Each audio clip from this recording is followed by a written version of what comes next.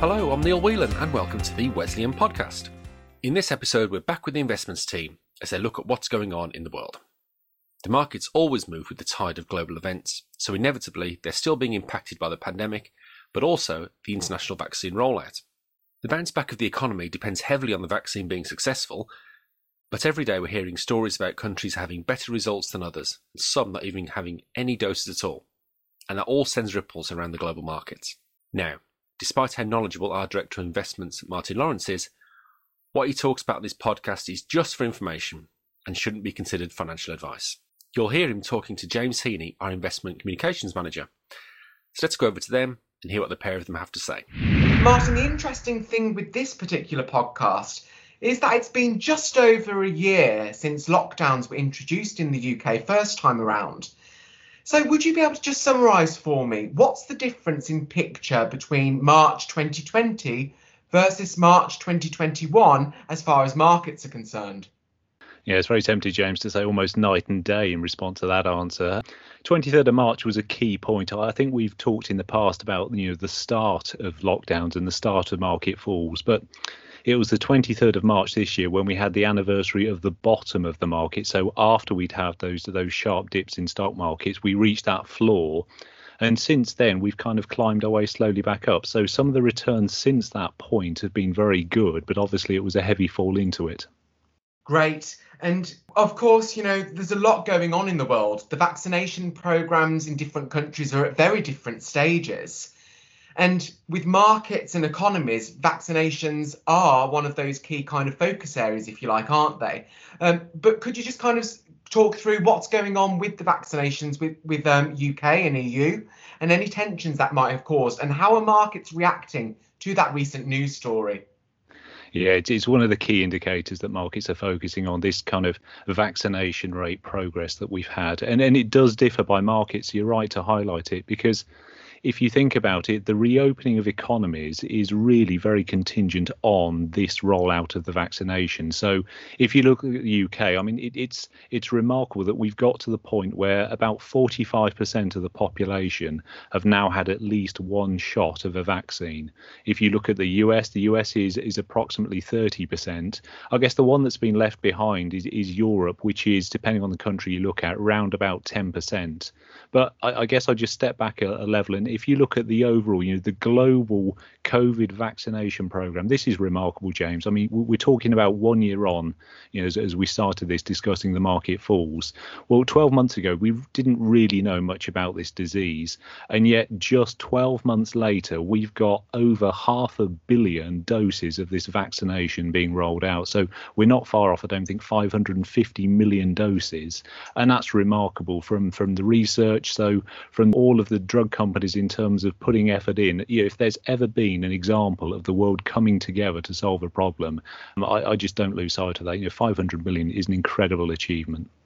It is indeed. But with the UK and EU and those tensions we saw kind of popping up in the headlines, do you think there are any kind of fallouts that are going to be coming up along the road from that decision? Or from the EU stance on keeping the vaccines for themselves and not allowing it to go to Australia and other countries?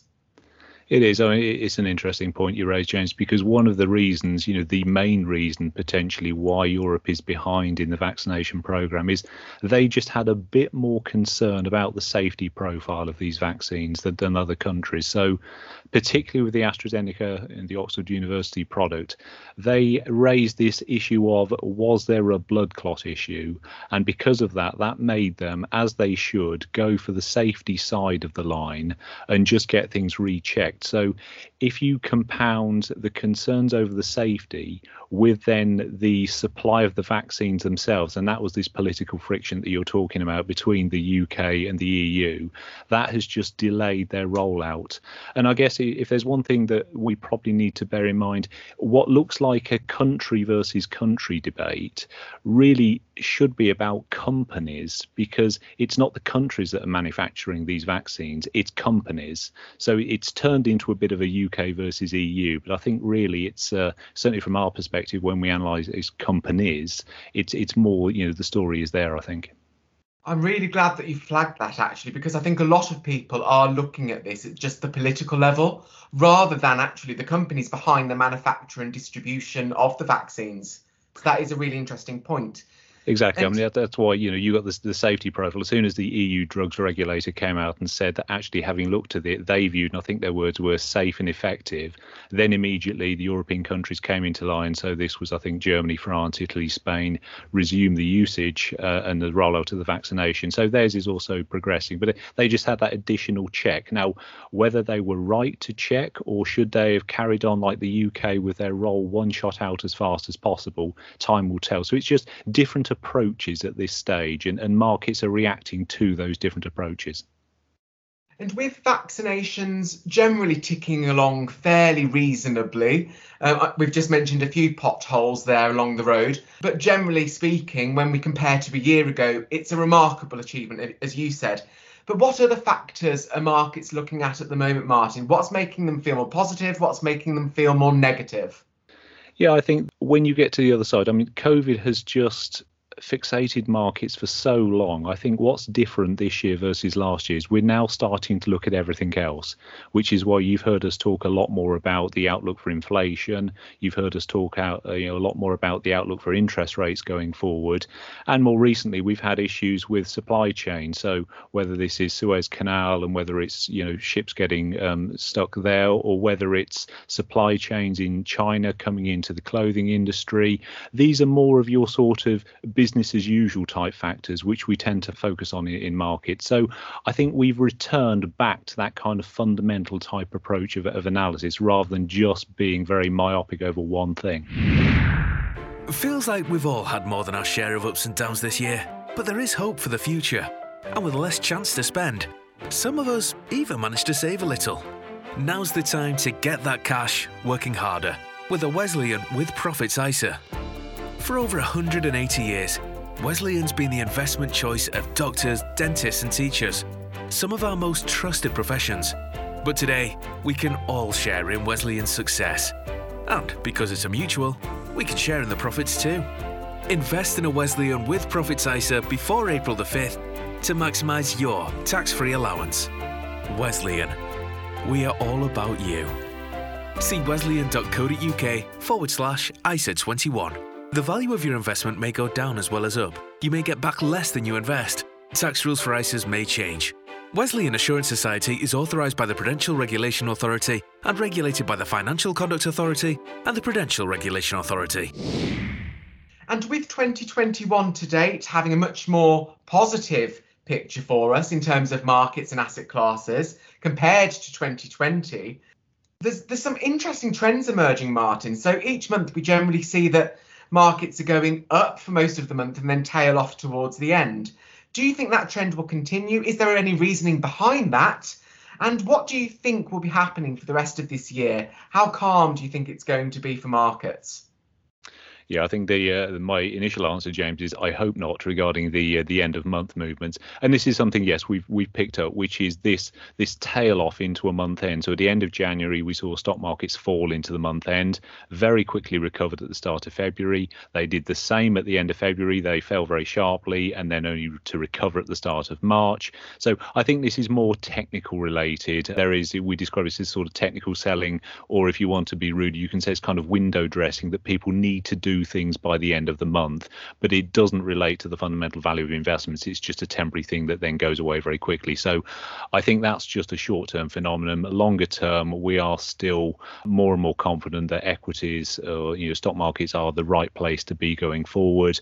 And this comes back to our comments that we've made about the outlook for interest rates and the outlook in inflation. And we think the best way to play those themes is actually to be in markets, and in particular, markets like the UK and Europe, we think are the cheaper ones. So we think we are correctly positioned.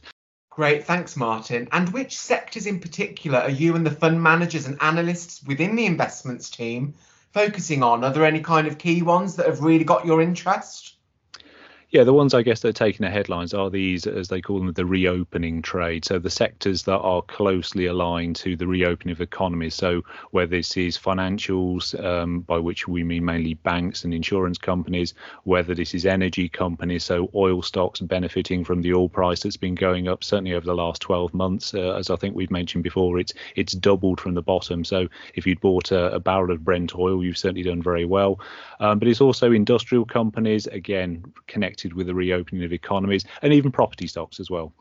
You've seen things like house builders that are doing very well. So that's what the market is focused on. Now, I deliberately changed your question slightly there, because what we're looking at as a natural contrarian investors is actually what comes next. So it's now well known, this reopening trade. It's in the press. What we've really got to do as a team now is look further ahead than that and think, okay, what is the next thing we need to be doing? What is the next market we need to be looking at to make sure that we've got this kind of steady feed into the hopper at the top? Thanks, Martin. Very useful to know. And one final thing from me today for this podcast. We used to talk a lot about the US and China and the trade relationship between those two superpowers. What's happening with them at the moment? It seems to have gone quiet for quite a while, with COVID taking the forefront. What's going on there, Martin, and how does that affect the world and things to come? Yeah, in terms of business as usual, that will return to the agenda, I think, at a rate of knots. We've had now the first official meeting between the two. So I think mid-March in Alaska, if memory serves me right, we had the two sides get together. Now, I wouldn't pay too much attention on this at the moment. This was more about kind of sound bites and photo opportunities where they took their respective sound bites back to their local markets to kind of make a statement. So I think the real work now begins in terms of drafting of real policies and where they're going to go with trade tariffs and things like this. But I guess this first session was probably more like marriage counselling than it was actually being able to get any substance through. I think if there is any implications for us looking at those sort of debates, the more and more China and the US look at their terms that they're going to engage going forward. We've also got the UK-US trade deal that's still in the background. Now, I just wonder whether that gets pushed back a bit. So whilst the US is heavily negotiating with China, does that mean that the UK doesn't get its trade deal till perhaps somewhere closer to 2023? That's maybe something we need to keep an eye on. And that's our show for this week. Thank you to Martin and James.